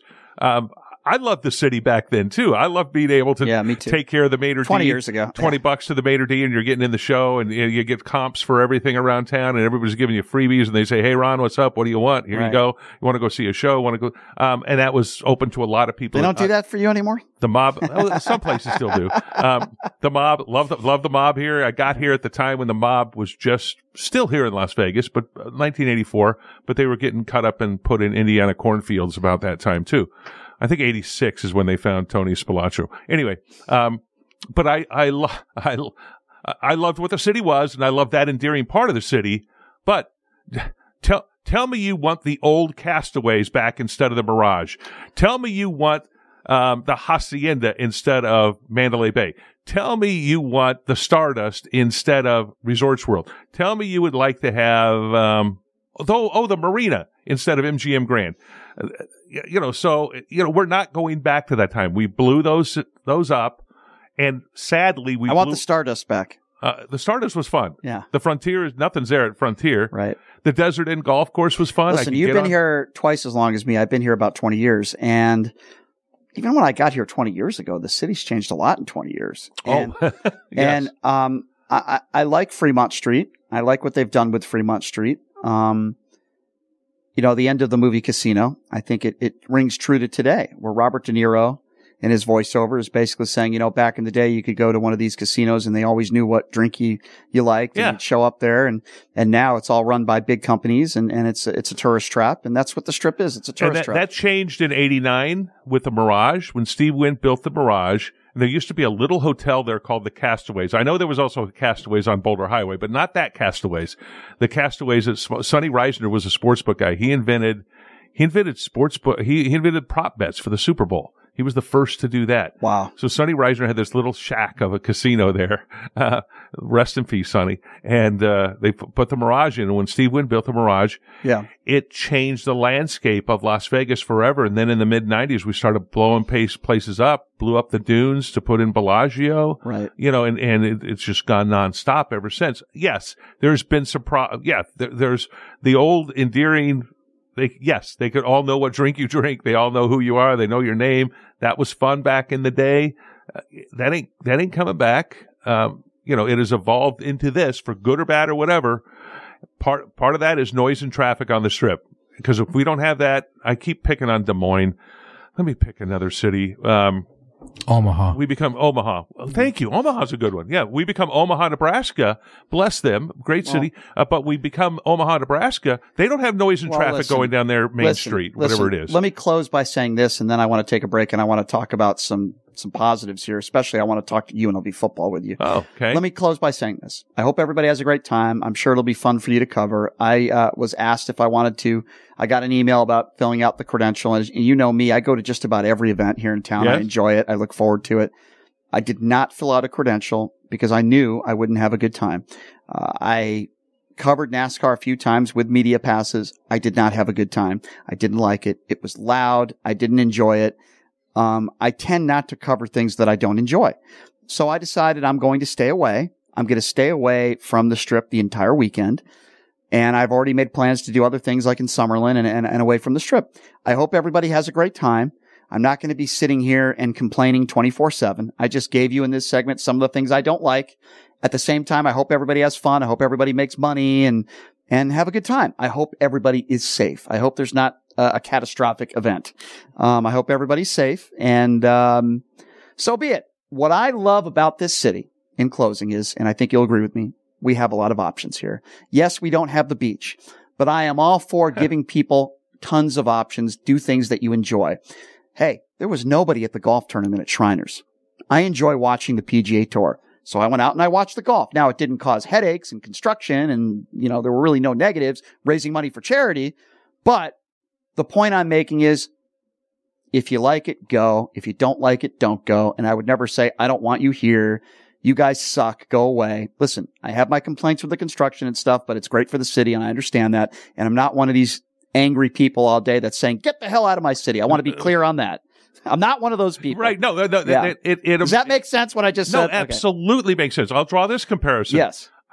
This will shock you. Okay. Sit down. Everybody sit down. I ain't a Swiftie. You did? I am not a Swiftie. I'm not in her demographic, and I couldn't sing one of her songs. My wife knows a couple. Why are you not a Swiftie? I am not a Swiftie. Why? I don't like her music. Why? Because do you not like her politics? No, I don't even know what her politics are. Okay. I don't like her music. What do you not like about her? Forget about her music. No, I'm not a Swiftie. Okay, but hold on. Can I ask you? Let me ask you. But her concert here at Allegiant Stadium caused traffic, on the Strip. I knew to avoid Allegiant Stadium that day because during that concert time. You know what I like about her? I stayed away from it. I'm not going to go. You know what I like about her is that. But I'm happy she came here and made a lot of money for our city. Yeah, she did. She seems to me to be a very intelligent person, a caring person. She does a lot of stuff for charity. She stays out of trouble, which you can't say. A lot of celebrities are incapable of staying out of trouble. She's a good role model. So listen, I'm not into her music. Okay. I wouldn't pay to see her show. You know what's interesting about her? Those parts about her, you're right. I like all those things about her. She's a nice person. And you know what's interesting? Her friends, she makes her friends, even Travis Kelce, pay for tickets to see her show. You know why I like that? Because because it's like to your fans. Listen, I appreciate you paying for my tickets. I'm not going to give freebies to my friends either, celebrity friends. They have to pay for tickets. I didn't know that. I love that about her. Again, not into her music, but I think she's a nice person, and I agree with what she said about the traffic. Stay away. That's all. All right, Ron, here's what we want to do. You're not going to stay away. You're back for one more segment. I'm here. I'm excited about UNLV football, and I know you are as well. You and Chris do a great job covering the Rebels, and we'll get into some basketball too, but this is really exciting because now the Rebels, or at least the UNLV football team, has an opportunity to create their own destiny. They already have, and they can win the conference. I can't believe I'm saying that. What? Yeah, I know. It's crazy. Ron Futrell, Channel 8 Sports. We'll talk about that when we come back. You're listening to Pushing the Limits right here on KSHP.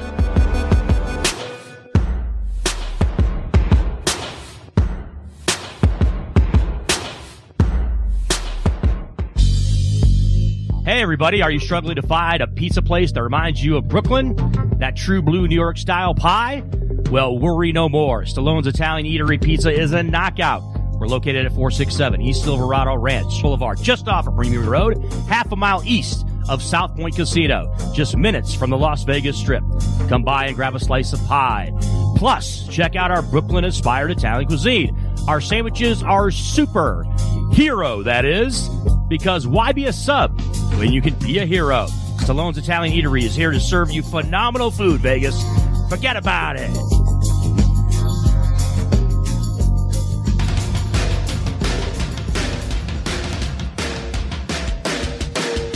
Hey everybody, it's Brian Shapiro from Pushing the Limits here. I want to tell you guys about my good friends at the Postal Annex. They have a notary signing agent, on-site daily, no appointment needed, and they offer a full scale of printing services from shipping labels to documents, business cards, banners, photos, and business signage. They're your passport service headquarters. They offer passport photos, and they can renew your adult passports. If you're traveling in a hurry, they can get those passports to you within 7 days or less.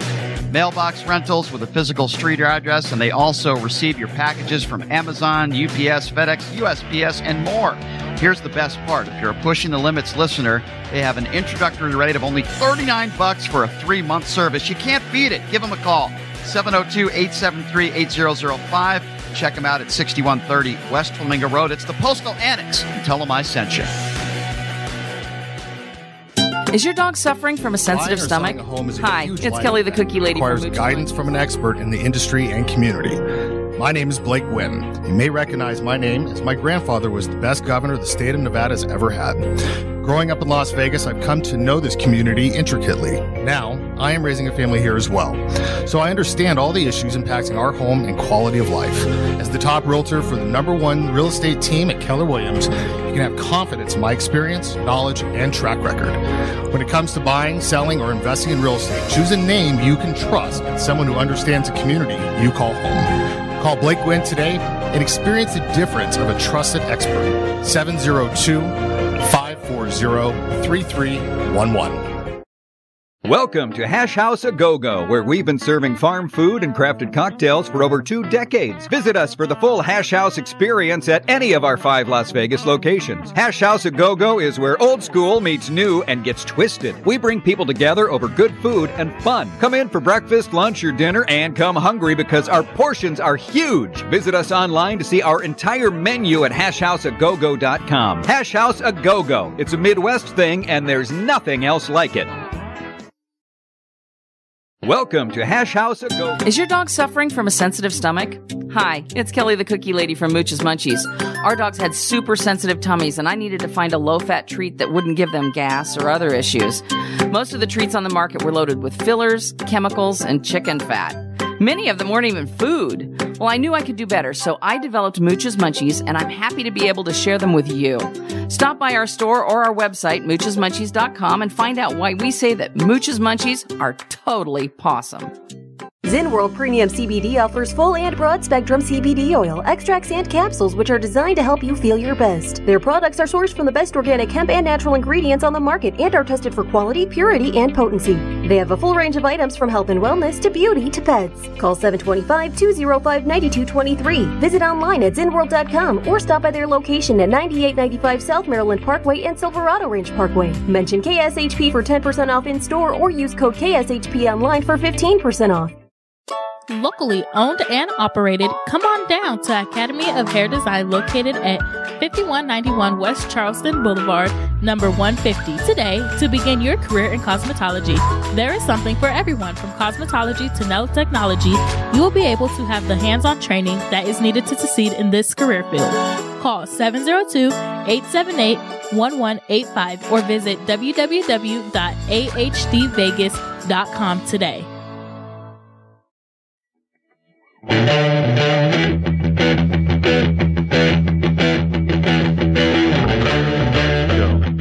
All right, welcome back. It is Pushing the Limits on a Wednesday. We got Ron Futrell from Channel 8 in the house playing a little Led Zeppelin. Hold on. I just pulled up on my phone. I didn't realize 55 years ago today that Jimmy Page signed with Atlantic Records. Really? Atlantic Records, and then there's a picture I found online with Peter Grant, who was badass manager for them, who used to just kick people. He would physically beat people up. You know, I haven't seen a really good concert in a while, and I go to a lot of concerts. But hopefully, I got to check out U2. I got to see that show at the Sphere. I've seen him a few times. I haven't seen him at the Sphere. I'm going to see that at some point. I'm a little claustrophobic though, so I don't know how I'll feel about that. You'll be fine. Okay. The picture shows him with Peter Grant and Jimmy Page and Ahmet Ertegun, who was the head of Atlantic Records at the time, and signed him for $200,000, which was an unheard of amount back then. Mm-hmm. And they hadn't put out an album. That was for their first album, Led Zeppelin 1. Look at that, a little Led Zeppelin history from Ron Futrell. I can give you. I saw it, man. I saw them in 75 at the Forum. 75. I wasn't born yet. I was Ron. 17. You're old. You're old. I am old. And you're older so than me. glad. I thought I was old. Yes. Jeez. Anyway, he's Ron Futrell from Channel 8 Sports. It's nice when he comes in studio where I can take a break because my head's going to explode from talking about just the political news over just the course of the last 24 hours. We didn't even talk politics. It's crazy. Even off camera, we have. Ron, if I say something mean about you on social media, are you going to challenge me to a fight? Because that's what happened in the House chambers yesterday. It's a little crazy. There's a lot of stuff happening. I got Kevin McCarthy elbowing people in the kidney. He says he didn't. People challenging people to fight. James Comer losing his mind. It's just too much stuff going on right now. It's crazy. So I'm glad I get to talk sports with you. Let's talk about something very positive and something that I'm actually really excited about and happy for UNLV. And that is the UNLV football program. As you know, Ron, and you know this better than anybody, you've been covering UNLV football longer than I have. I've been covering it for 20 years. As I mentioned, you're old. You've covered it longer than I have. Ron, this is an unbelievable year, and I believe that Coach Odom, I believe they're now 8-2, right? You're right. Air Force and Fresno lose over the weekend. Air Force loses to Hawaii on the road. That was shocking. Now, not that shocking because Air Force, a little shocking, but Air Force was losing like 8 of their players to injuries. I think most of them are back this week. If UNLV wins their last 2 games, they play Air Force on the road this week, and they play San Jose State, if I'm not mistaken, at home. Yes. They win the conference. Let me repeat that. UNLV football is not only bowl eligible, they can win the conference. And I'm going to tell you right now, I think Coach Odom is already a National Coach of the Year candidate. If they win the conference, he has to win the National Coach of the Year. He has to. This is probably... It'll be him and Harbaugh. Yes. Him or Harbaugh. Correct. Let's go there. But Harbaugh had the, the program. Yeah. But let's not even get into that whole cheating scandal. But he ain't coaching the team anymore. The cheating scandal. But what this guy has done in year 1, in turning a program around that's been so bad for so long, and what he's instilled in his players, like the belief. And I've interviewed some of these guys. We had Jesus on the show a few weeks ago, and he was basically saying, yeah, we want to get to a bowl game, but that's not our goal. We want to win the conference. I'm like, well, I haven't heard a player say that since I've been here. This is really a cool story. UNLV football is not just a decent team. They're a really good football team. They destroyed Wyoming last week. Wyoming's a bowl team. They blew them out. I mean, this is really exciting. And they should have beaten Fresno State. Fresno State's a pretty good football team. At that time, they were playing for the conference lead. Correct. And dropped a pass in the end zone, three turnovers in the second half that were just inexplicable. Anyway, so they should have won that game. They could be 9-1 right now, and in the driver's seat for the conference championship. They've never won the Mountain West. They have won the PCAA. When I first got here, 84.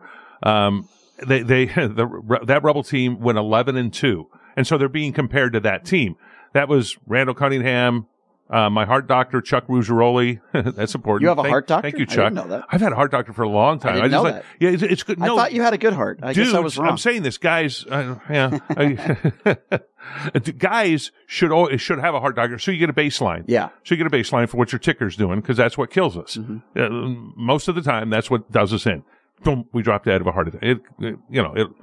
So, that being said, who else was on that team? George Maloof on that team, and the Maloofs, now part owners of the Knights and casino operators here in town. Oh, and Marion Knight. Oh. Suge Knight, Death Row Records, was a linebacker on that team.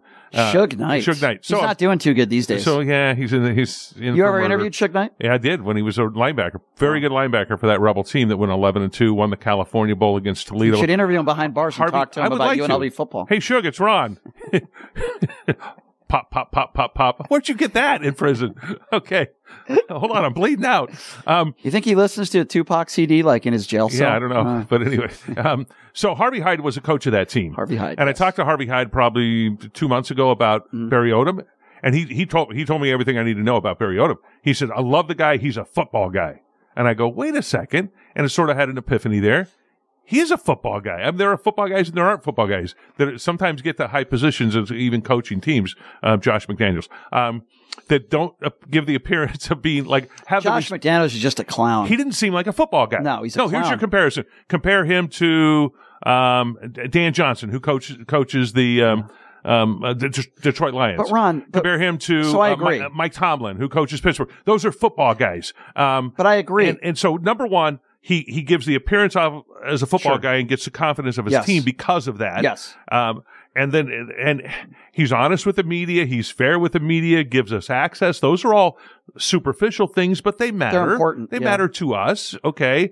And no, he's not Marcus Arroyo. Can I talk? Marcus Arroyo was not. I don't think he was Arroyo was a complete clown. But here's the thing: there are people in this town in the media, not you. And I get angry just that if they had it their way, Arroyo would still be the head coach here. They're clowns. Yeah, they're clowns. Okay, they did the same thing with Dave Rice and Marvin Menzies. We need to give a coach at least 6 or 7 years. You frickin' clowns. Odom did it in 1 year. Shut up already. Just shut up about it. And then they want to talk about, oh yeah, Odom's a great coach. You're doing all the, well, I said, well, why don't you just shut up? If you had it your way, Arroyo would still be the head coach here. These people have no credibility. It drives me crazy. What was it that you saw in Arroyo that you said to yourself, oh, he's making improvements? No, he's not. He was a terrible head coach. Well, they did get better every year under him. No, you look at it. Okay, which was couldn't get much worse. They did get better every year. Couldn't get worse. How many games did they win? Year one?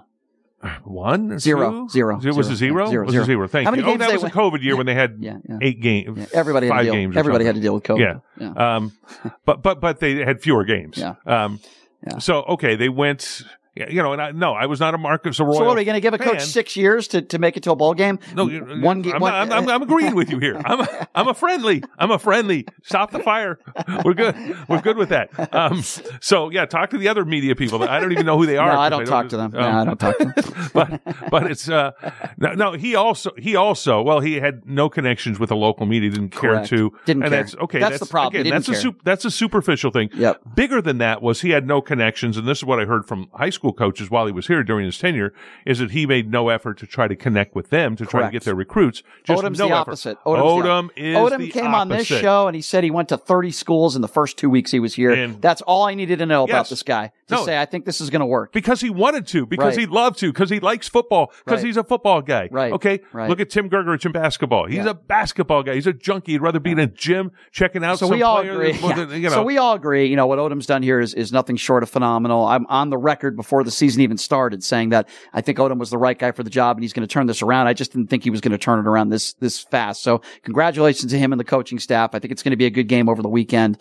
And if they win over the weekend, I think they beat San Jose State at home. They win the conference, which will be a great story. On the other side, they got to worry about keeping him at some. Yes. His name's getting mentioned. Well, same thing with Coach LaRock. With the UNLV women's program, she's done a great job as well. But let's talk about the men's basketball program because I think Kevin's in a little bit of trouble. I've watched this team play now in a couple games. They have some decent players, but this is year 3. And by year 3, if you're not showing vast improvement, it might be time to make another decision. And Eric Harper, our athletic director, has already proved that he's not afraid to do so. And I commend Eric Harper. I like Eric Harper. But with that being said, I'm not saying he has to win the conference this year. I'm not saying he has to make the NCAA tournament. Make the NIT. In order to make the NIT or the NCAA tournament, you have to compete for a Mountain West Conference title. They're picked preseason number 6. So I'm sorry. I just think that Kevin has to compete for the title and be in the mix the final 2 weeks of the season.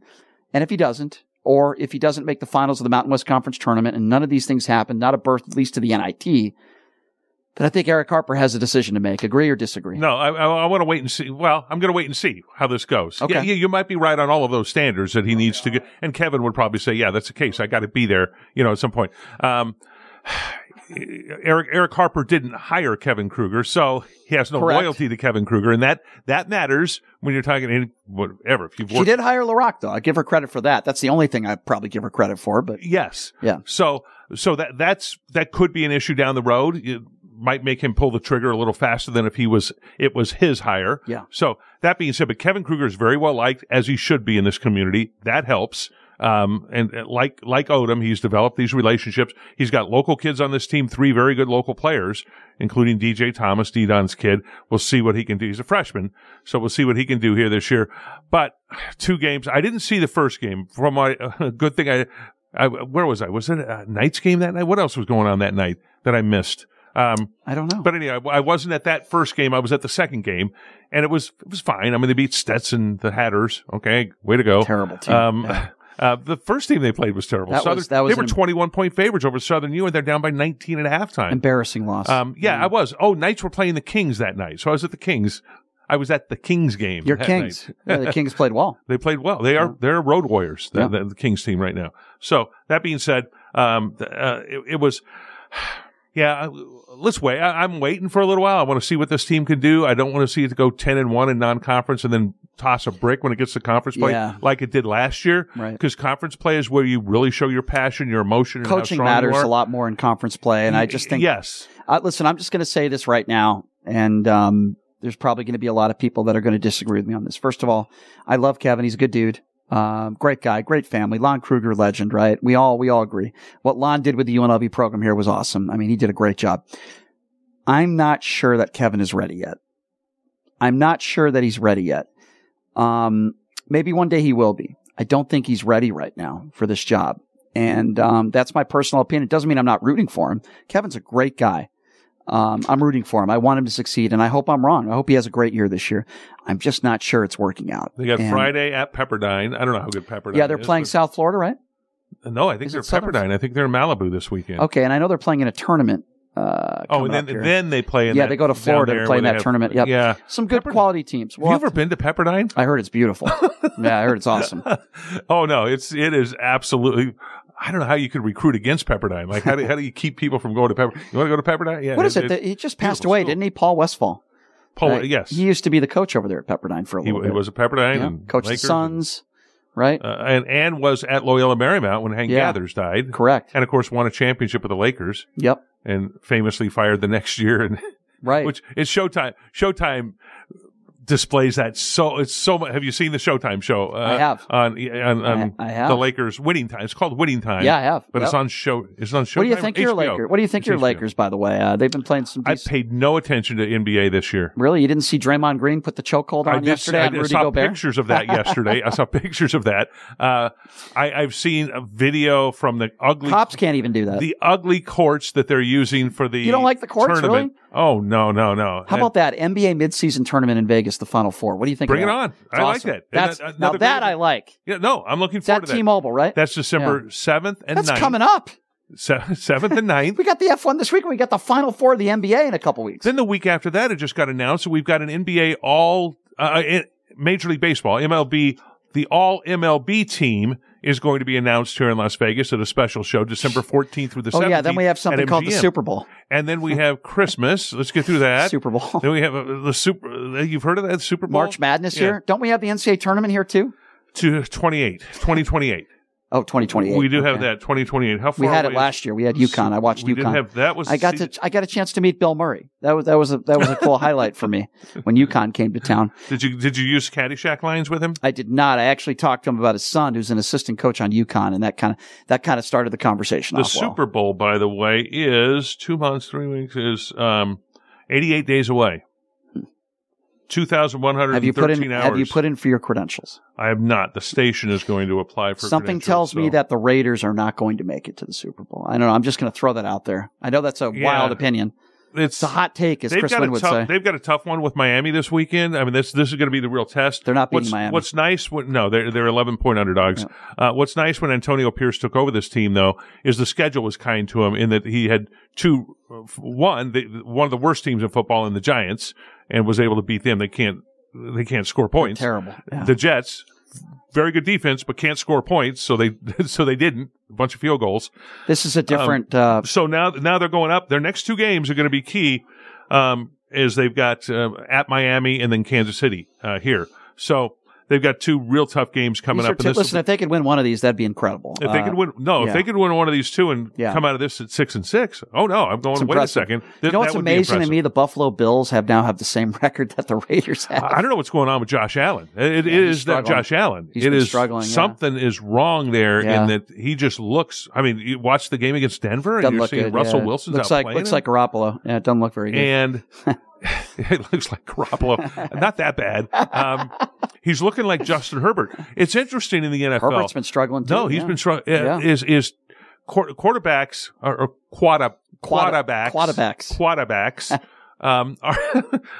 there are some bad ones in the league right now having to struggle their way through, and it's ugly to watch those games. NFL's tough. It's defenses are getting better because they know. For years I've been saying this, and now it's coming true to fruition, is that if you can rush the quarterback, you're going to win football games. Yeah. Teams that can rush. Okay, so they're rushing quarterbacks, and they're giving them grief. Miami, interesting stat, because I was going through this, and I have to tape something at the station in about a half an hour from now that's going to air Sunday. Miami Dolphins are number one in the league in fewest sacks and fewest quarterback hurries. And they've had to change. They've had 10 offensive linemen hurt this year. They've had to move their offensive line around. And by the way, they're not just number one by a little bit. They've only given up 15 sacks this year. Next, number two has given up 29 sacks, so nearly double. Number 2 in quarterback rushes has given up 10 more quarterback rushes than what Miami has. So they've been able to protect Tua.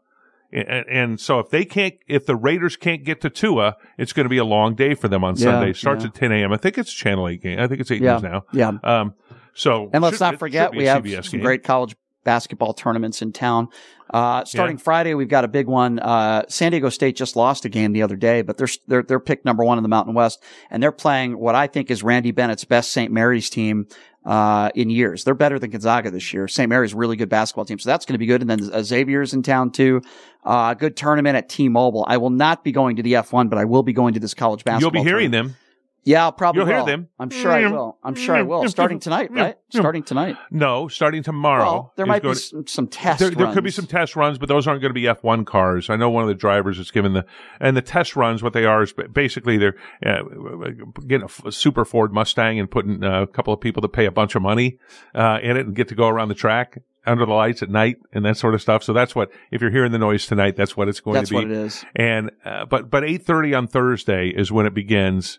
The practice sessions, and then qualifying on Friday. What do they charge to watch a practice session? I don't know. It might be $400 or $500.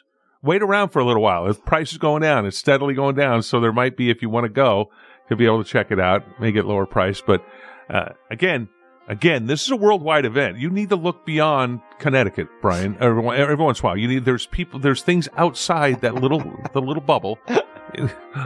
But love that little bubble in Connecticut. I don't think about Connecticut ever anymore. You don't anymore? That was a bubble. I agree with you there. Your parents out here now? They are. They are. Bless you. Good for them. Yes, they are. Good yeah, that was a bubble. I do agree with you. Living in Connecticut was definitely a bubble, but I was a bubble in between New York and Boston, so that was one positive. I was able to go to New York. Oh, you can go to the real world. So that was cool. Yeah, the real world. Yeah, and see, I don't know the East Coast. I've never lived there. I grew up in L.A., West Coast guy. By the way, Antonio Pierce, West Coast guy.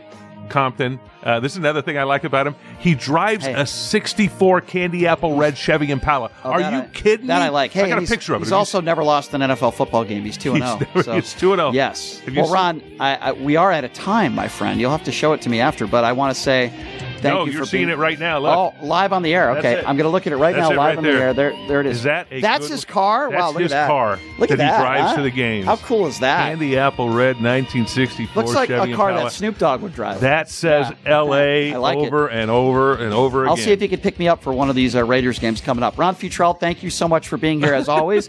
It is always a pleasure. I want to ride in Have fun at the F1, and I can't wait to text you and let me know how it's going over there. I'm not going to have fun. It's hard work. Yeah, Brian, it's hard work, but somebody has to. It's hard work, and I understand. It's as I say to my wife. My thoughts and prayers for you and your family. Yeah, having to work hard for the next 4 nights. Thanks for coming in, Ron. Always appreciate it. Thanks for having me. We'll see you tomorrow, guys. Same time, same place. Have a great day.